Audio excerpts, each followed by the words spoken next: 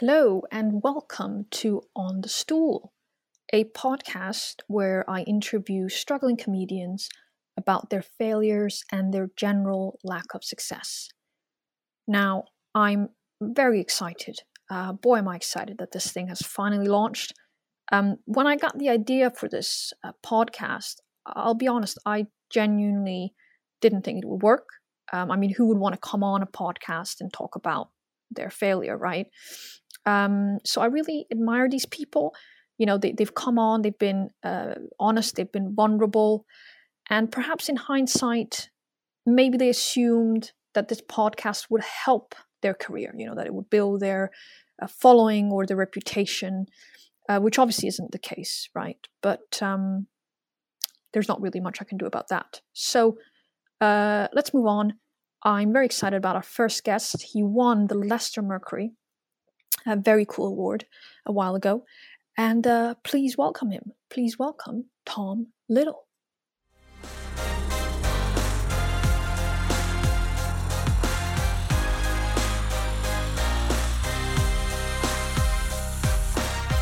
Right, Tom Little, welcome to this show.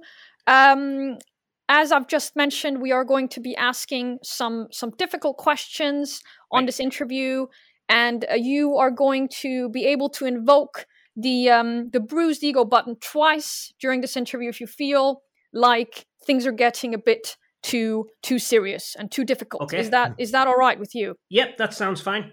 That sounds fine. Great. So, Tom, please tell us what brought you to comedy.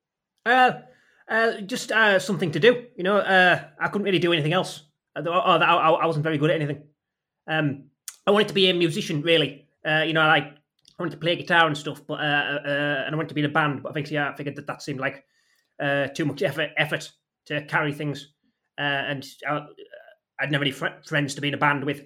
So I just thought stand up seemed better because I could just turn up and there's a microphone already there. So. Right. So a lack of talent, in short, brought you to comedy. Well, talent and effort. A lack of talent and effort, I think, was probably right.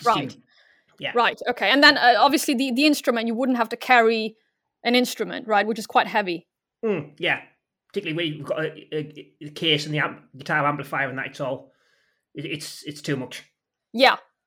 Yeah, it's interesting you bring that up because I often I've been to a lot of open mics and I always look at the musicians with their instruments and I just think I can't believe they bothered carrying that all the way, all the way. It does seem a lot of effort for not much reward. So no. Although that's also true of stand up, I've come to realise. Yeah. Right. So what I mean, that's a good one. That's a very good point there. So reward, you're talking about reward. What is the reward for you? I suppose the reward would be to become rich and famous. I think. Beyond that, I can't really see what the point is. Just making strangers laugh or getting likes on Twitter. It all seems a bit meaningless. Right. Yeah, I mean, you're obviously very familiar with the sort of concept of meaningless there, Tom, because you've got about 12,000 Twitter followers. Is that right? Yeah, which meaningless. What? How am I supposed to derive any sort of self-esteem from that when there's like an account of someone that just pretends to be a dog or Paddington or something, and that'll have like 1 million. Sure. Well, you can't compete with a dog, to be fair. I suppose it's quite difficult. Well, it's not even a dog; it's a person pretending to be a dog. If it was a dog running its own Twitter account, that'd be impressive. I'd follow it, but it's just some weird man. Right, a weird man. Yeah. Okay. So, okay. So we're talking about Twitter, we're talking about meaningless. How did you get? I mean, a lot of viewers here will be thinking, how did you get 12,000 followers? How did that happen? Look, I think my main advice for doing well on Twitter is to start stand up, and then you meet some other comedians, and then you wait for one of them to become more successful than you, and they get on telly, and then they get lots of followers, and then hopefully they retweet you a few times.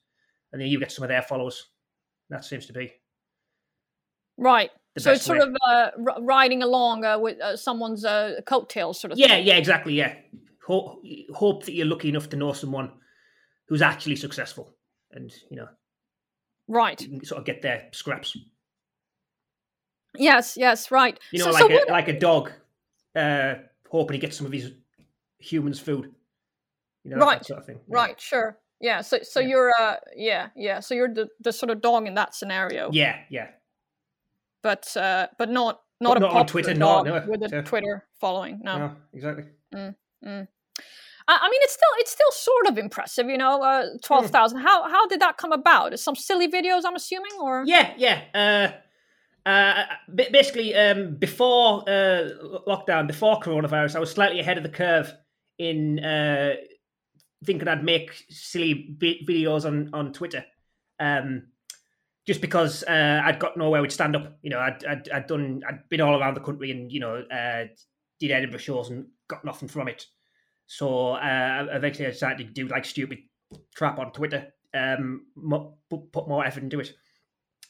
So I started making videos, and a few of them did all right, but do you think there's a tendency on Twitter that people like resharing absolute nonsense?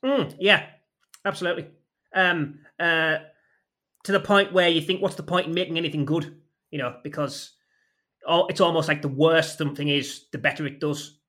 If you try and make something really good, you're just going to see it do nothing, while something crap that someone else did will do really well. So you think, oh well, I'll have to make something crap as well. So you try and make the sort of lowest common denominator thing that stupid people will like, and there's just sort of no pride in anything. Right. So even when it does well, it feels like a failure. You feel like you've sold out. You've sold out without making any money either. So it's just really depressing, to be honest with you.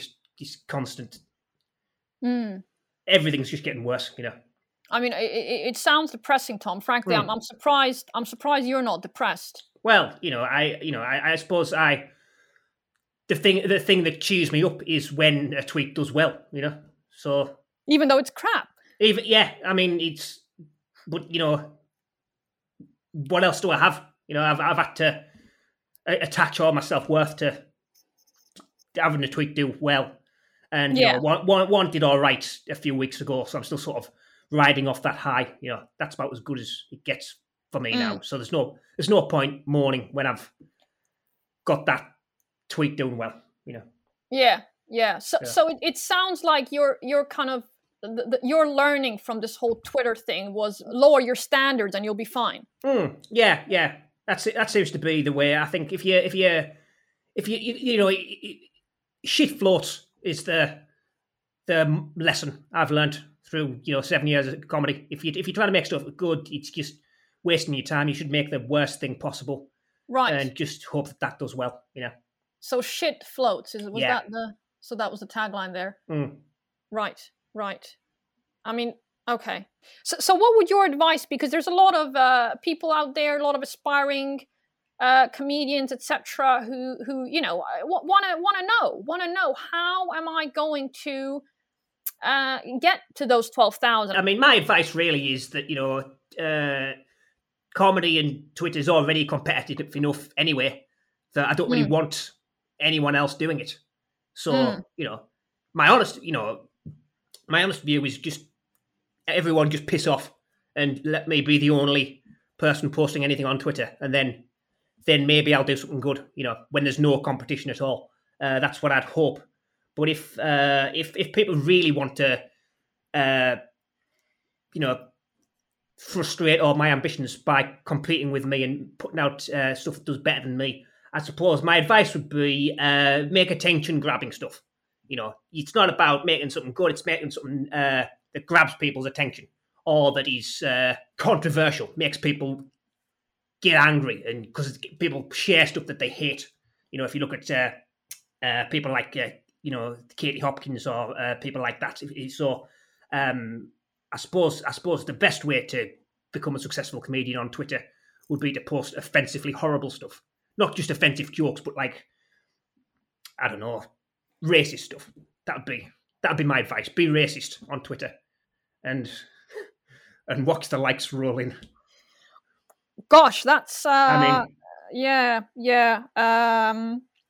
Not really sure where to go with that. I know, it's a horrible conclusion, isn't it? I suppose, and it's that's my advice for do well at comedy, but it's bad advice for the well-being of the world, Yeah. But I've come to realize that they're mutually exclusive. The more successful you are at comedy, the worse that makes everything else. So, Right.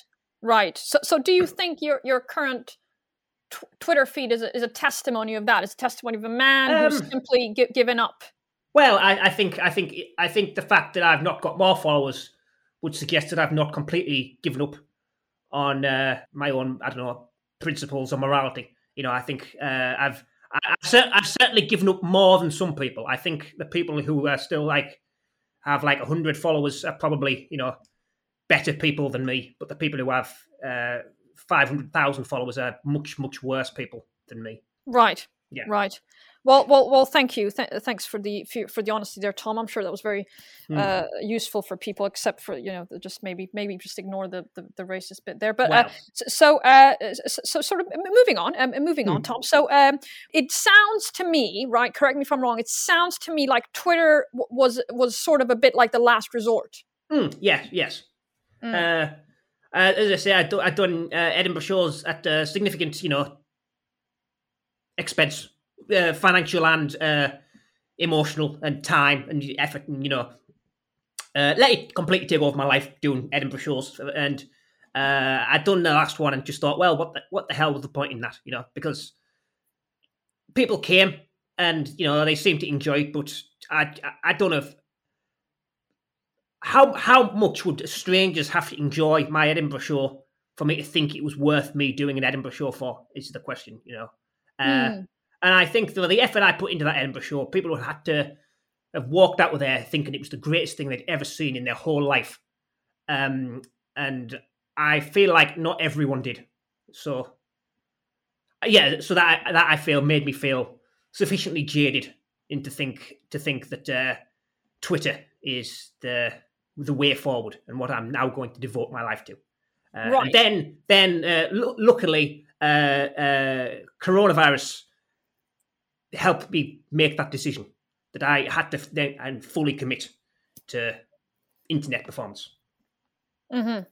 Do you think the market has a demand for you? No, absolutely not. I'm so completely aware that there are plenty of comedians already, and there are comedians who are better than me, who have more interesting things to say than me, or who are just worse than me but more famous than me, which will count for more. So I think every comedian just desperately wants to be on television, and I realized a while ago that the only way I would be on television is if most of the comedians you currently see on television all died. And I don't know, if one horrible event would kill them all, or if they all died for separate reasons. But I'm well aware that when I watch the lineups on Mock the Week or Live at the Apollo, that all of those people need to die for me to get on television. So right. So it's kind of like the waiting for your grandma to pass to get that mortgage in, except you're waiting for perfectly healthy 20-year-olds to yes. So again,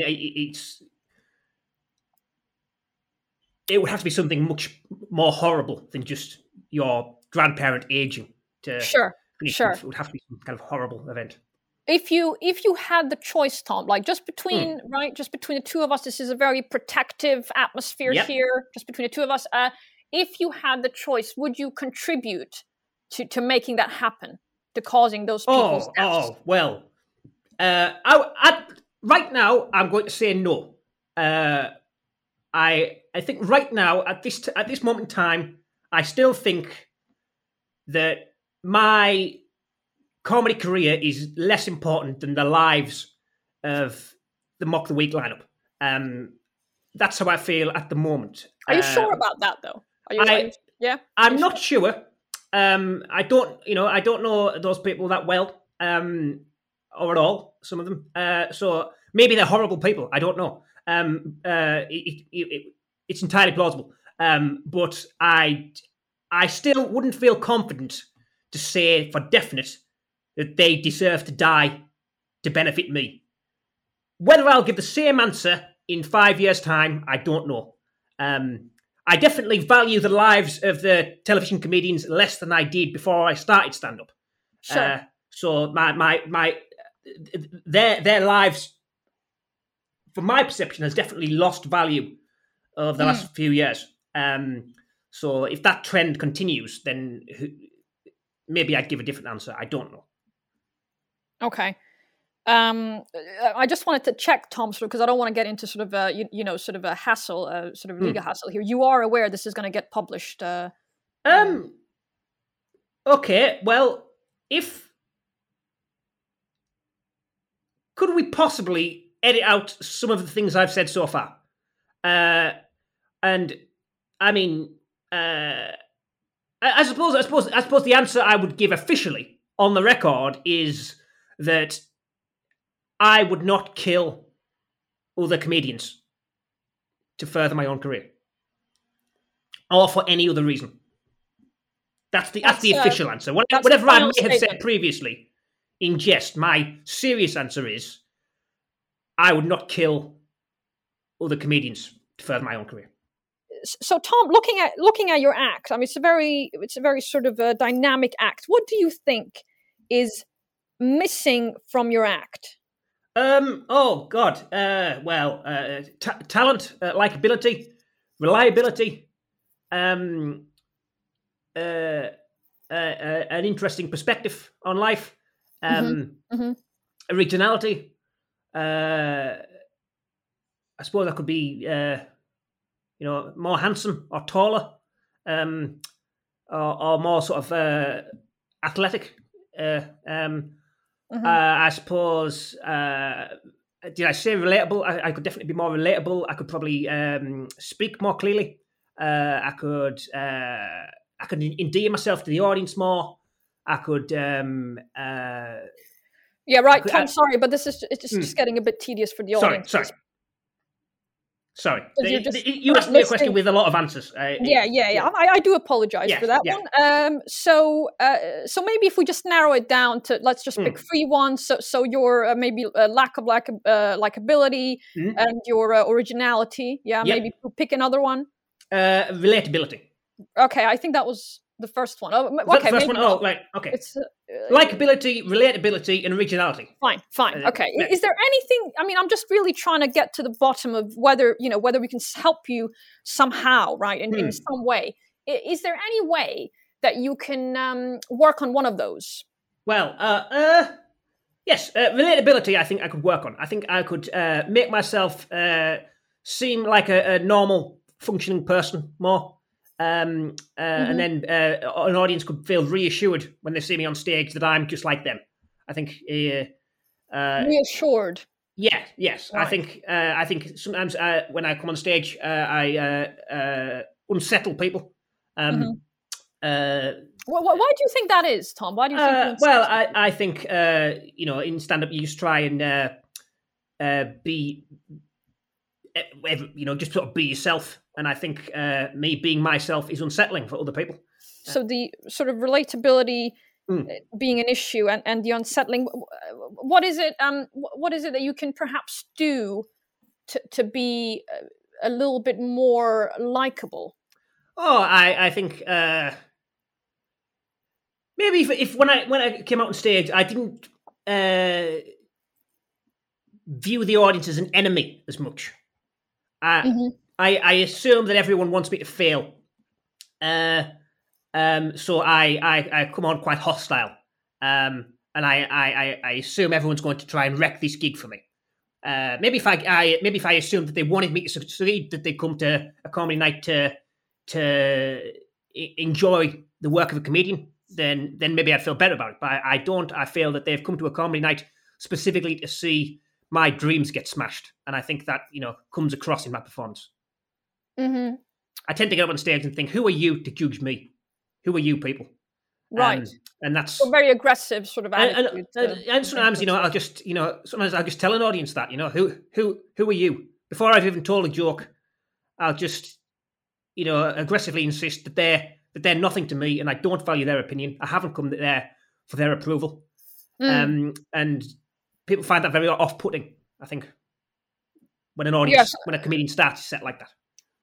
So maybe if I just could control myself a bit more, and keep those thoughts buried away rather than voice them on stage. So a potential solution, would it be, I don't know, giving people biscuits? I don't know, like what could you possibly do to be more likable to these people? I think I think if I just sort of came on and stayed like, "Hello everybody, thanks for coming to see the stand-up. I'm really happy.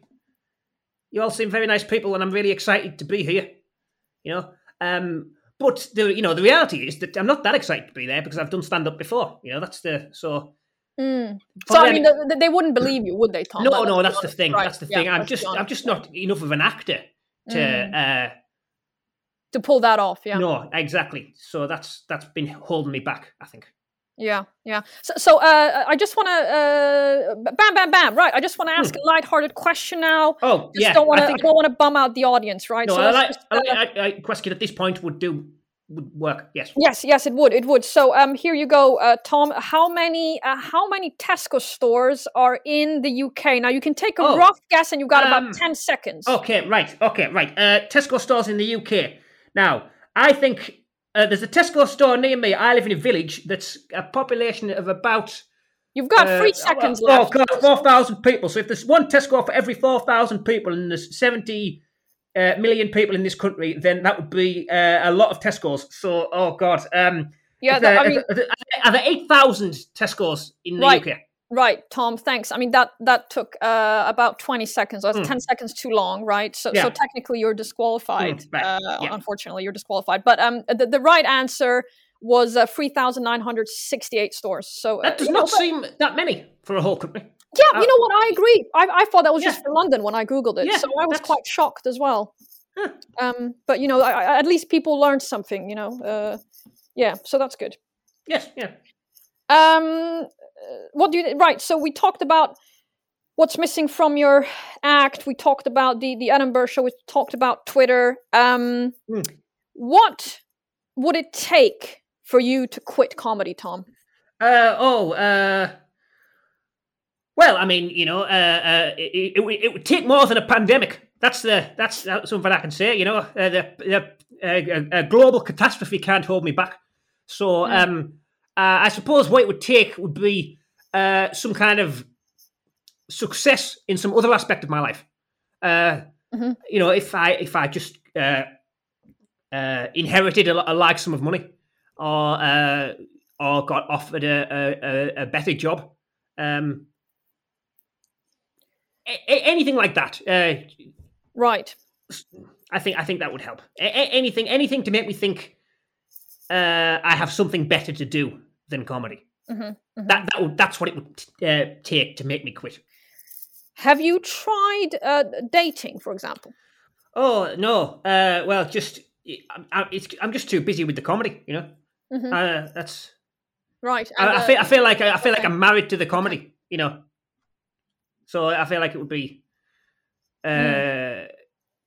almost like cheating on comedy to have any kind of romantic life whatsoever. I feel,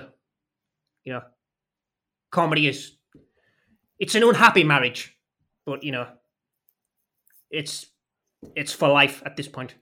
Let's talk about your voice, shall we? Do you like your voice, Tom? Yes, I think. Is there a reason I shouldn't? Certainly not. Certainly no reason. I'm just so no one's referred to your voice. Sort of, been alive quite a few years. No one's referred to. Not before right now. What are you? Right. What are you trying to say? Right. No. I'm not trying to. It's just the voice is very important in comedy. Do you think you have a funny voice, Tom? I mean, now I do. Now you've made me think about it. Now I realise. I mean, I suppose it's maybe a little unusual. I would like to think that I have a sort of calm, authoritative, baritone kind of voice. I've been under the impression that I have a sort of Morgan Freeman-y kind of voice. Morgan Freeman is what pops up. Yeah, right. Yeah, that kind of voice. So if I don't, then that's quite a shock to learn that. No. I certainly not. I'm not saying there's a difference between your voice and Morgan Freeman's voice. That's not what I'm. I mean, good. Yeah. I'm glad you're not saying that. No. Yeah, I mean, I wouldn't listen to this podcast, by the way, Tom. Okay. Maybe just don't listen to the podcast. Okay. Why do you think you haven't yet succeeded? Oh, well, I think as I said earlier, I think shit floats, and I've maybe made stuff that's just too good, if I'm honest. Too good. Okay. I spent too much time being brilliant to when I should have been focused more on being shit. Right. So that's definitely a factor. But I also think, look, I feel like I've either been in the wrong place at the wrong time, or I've had a good gig when it didn't matter, or I've had a bad gig when it did. But let's if we sort of really hone in, right? You went to you got to the BBC finals, right? But you're which is huge, right? It's huge. Huge. Well done for that. Huge. But Thank you. Why your net is still empty, right? There is no. There's no awards in there, Tom. There's no awards. Well, no, there is. I won the Leicester Mercury Comedian Award in 2015. That's one of the biggest awards in the country, actually. And if you look, are you sure about this? I'm sure. Yeah. If you want to, if you want to Google that, I'll come up, and also you can see all the other people who've won, and you can see that apart from me, most of the people are very successful. Jesus Christ! It's Yeah, ridiculous. I know. It surprises me, to be honest. To think, I don't know. I'm sorry. I'm just a bit shocked right now. Can I just have a moment, please? I'm just a bit. Yeah, I mean, I'm just a bit unsettled now, Tom. Can I just have a moment, please? Yeah. Okay, fine. Just I can appreciate it because I've had to get used to this as well. Yeah. Right, Joseph. Could you please cut the recording? Yeah. Could you just pause the recording, Joseph? Right. Yeah. Thanks. All right. So you've actually won the Leicester Mercury. Yep. For fuck's sake! Fuck's sake! What? Well, what do you mean? Well, sorry, I'm just a bit emotional. Just people. So many people are winning awards at the moment. Just a bit emotional right now. So. Oh, I see. So I take it you haven't won any awards yourself, then, Rosanna? I think that's pretty obvious, Tom. No, right. From the previous sentence that I just said, isn't it? From the previous sentence I just said. I think that's pretty obvious. It's just I've not heard of a comedian before who hadn't won an award, so I'm a little surprised. Yeah. I kind of assumed. So am I. Yeah. Okay. That's really awkward. Kind of. Yeah. So am I. I just didn't think, I know people who aren't comedians maybe think that, winning awards is a big deal, but, as we've established, even I've won an award, so I kind of assumed. Yeah, even you. Yeah. So I kind of assumed. With your voice, you won an award. And the Leicester Mercury as well, where promoters promote you. You won that one. Yeah. Jesus Christ. I mean, they do pretty just sort of give them away to, whoever turns up. All right. Let's, okay, right. Can you stop? Can you stop? Okay. Yeah. Jesus. All right. I mean, maybe this podcast could win an award. You never know. Yeah. That's real funny, Yeah, Tom. Real okay, funny. Right. Right. Sorry. Right. Yeah. Okay. Joseph's telling me we need to move on. So I guess we're wrapping up. We're drawing towards the end of this interview. And I just wanted to know, I suppose, have you learned anything from this interview? No. Nothing. Well, I mean, you made me feel insecure about my voice. So that's something. Have I? Yes. So that's a new insecurity I can have.